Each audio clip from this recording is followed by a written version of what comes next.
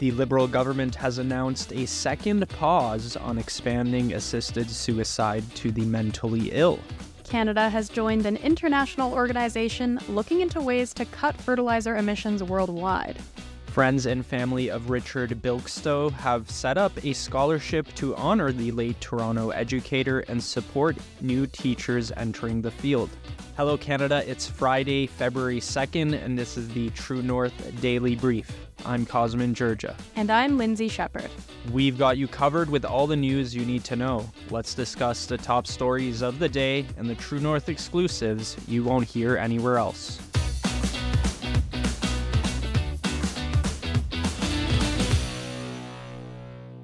The federal government has tabled legislation delaying the expansion of the Medical Assistance in Dying program to people with mental illness by 3 years. Health Minister Mark Holland and Justice Minister Arif Virani said that the delay to 2027 was introduced to allow time for a parliamentary review to take place. A review to assess its state of readiness will take place in 2 years. The delay is in response to MPs and senators on a special committee stating that Canada is not prepared to proceed with expansion of the MAID program following an examination of it. We agree with the conclusion that the committee has come to that the system is, at this time, not ready and more time is required, Holland told reporters.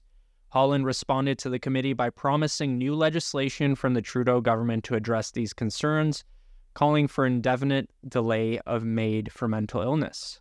The legislative time frame is tight. We recognize that this has to be done in advance of March 17th, he added.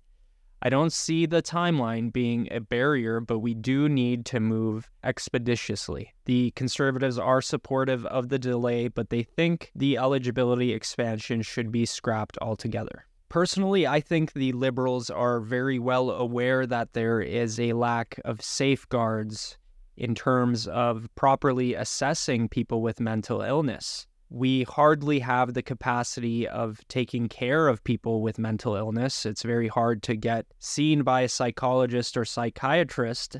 So how can they ensure that this inadequate system that can't even treat mental illness will properly assess people whether they're capable of making the decision to undertake assisted suicide? Right, Cosmin. So the issues that came up were some doubts around how many trained medical professionals we have in Canada, as well as how would these medical professionals distinguish between temporary suicidal ideation or an untreatable mental disorder.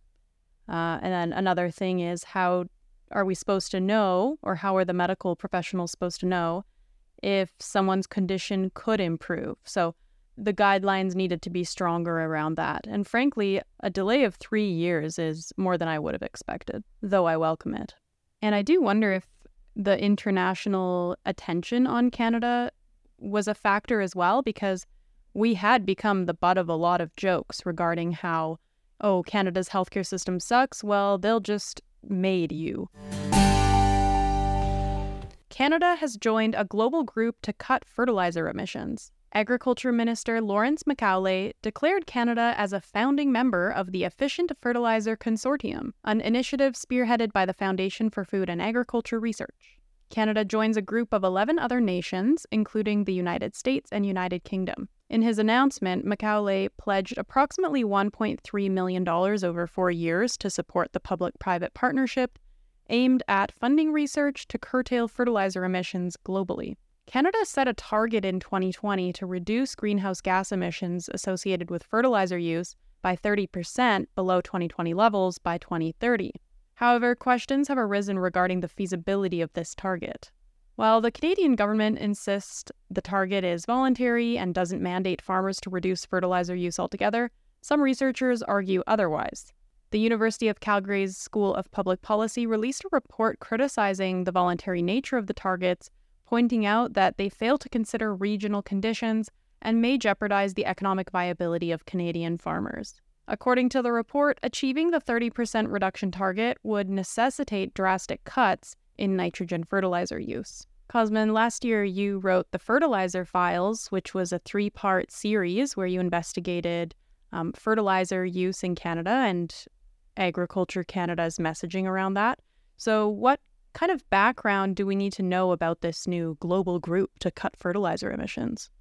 Well, I think the main thing is just how poorly the government has communicated its goals to the public and farmers as well. They tell farmers on one hand that they want them to reduce their fertilizer emissions, and at the same time, Agriculture Canada is asking farmers to ramp up production so that Canada can continue to be a leader in the agricultural sector and feed the growing population of the world. So there's just so many conflicting things that Agriculture Canada has put out. Just not too long ago, I reported on a document released by Agriculture Canada in which they said explicitly that they want to see a 30% reduction in fertilizer use, not emissions, but use. And when I approached them, I went to ask them like what it was about and whether it was a mistake. They did eventually admit that it was a mistake, but this isn't the first time they've made this mistake. There were deputy ministers that have repeated the same line. There's a lot of questions from industry groups about whether the government's intention is to actually reduce the use of fertilizer. And the research does show that you can't really get a reduction in emissions without an accompanying reduction in the usage of fertilizer. And 30% reduction in fertilizer use is a huge difference. It would mean a drastic reduction in revenue for the industry and farmers. It would also mean a drastic reduction in the amount of the food supply. Sign up to The Economist for in-depth curated expert analysis of world events and topics ranging from business and culture to science and technology. You'll get the weekly digital edition, online-only articles, curated newsletters on politics, the markets, science, culture and China, and full access to The Economist Podcast Plus. The Economist is independent journalism for independent thinking. Go to economist.com and get your first month free. A scholarship launched to honor the memory of Toronto educator Richard Bilkstow is now up and running, established by friends and family of the principal who took his own life last year. The Richard Bilkstow Award and Scholarship is currently open for applications and seeks to honor exceptional educators and support aspiring teachers.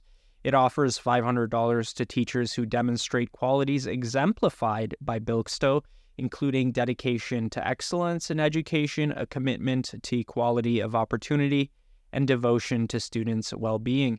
In tandem, the Richard Bilkstow Scholarship, valued at $1,000, will be awarded to an undergraduate accepted at a Ontario Teachers College, with an emphasis on upholding principles such as freedom of expression, equality of opportunity, and excellence.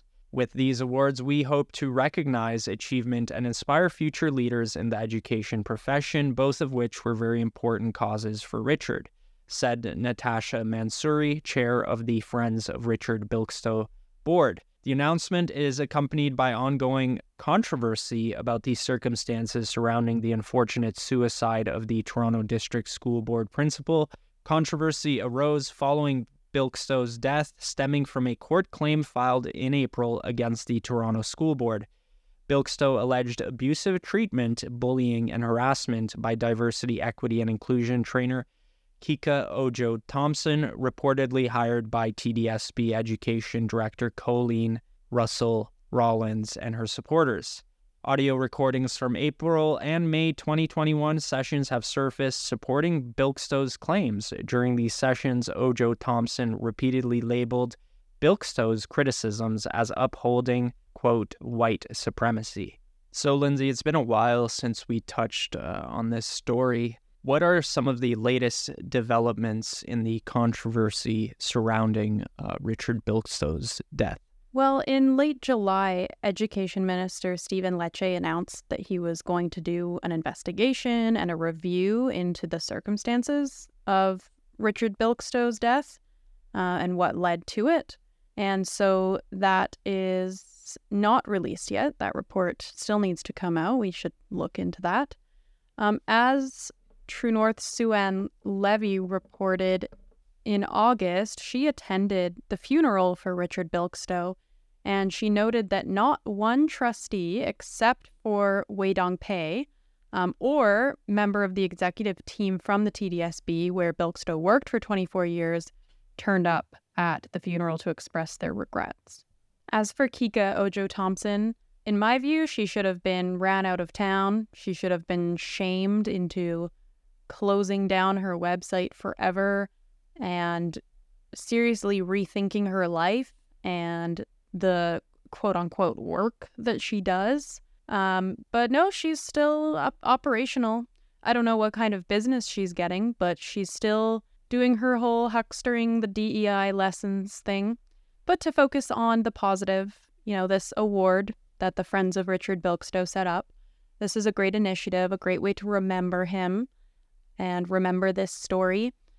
I guess my only fear would be, for example, an undergraduate accepted at an Ontario Teachers College with an emphasis on upholding principles such as freedom of expression, equality of opportunity, and excellence. I just hope there are enough candidates who meet that criteria. Even more difficult will be the $500 to teachers who exemplify a commitment to equality of opportunity in the same way that Richard Bilkstow does. I think we have a real shortage of teachers who are doing that. So I just hope that year after year there will be enough candidates to qualify for this award. Hopefully some teachers will be inspired to rethink their pedagogy and be more open-minded and stop committing to just whatever the woke topic of the day is and get back to the principles that matter. That's it for today, folks. Make sure to check in at www.tnc.news throughout the day for all the news you need to know. Also, please keep an eye out for Off the Record with Candace Malcolm later today and Alberta Roundup with Rachel Emmanuel on Saturday. Thanks for tuning in. Don't forget to share our work with your friends and neighbors. If you're able, please consider supporting independent media at donate.tnc.news.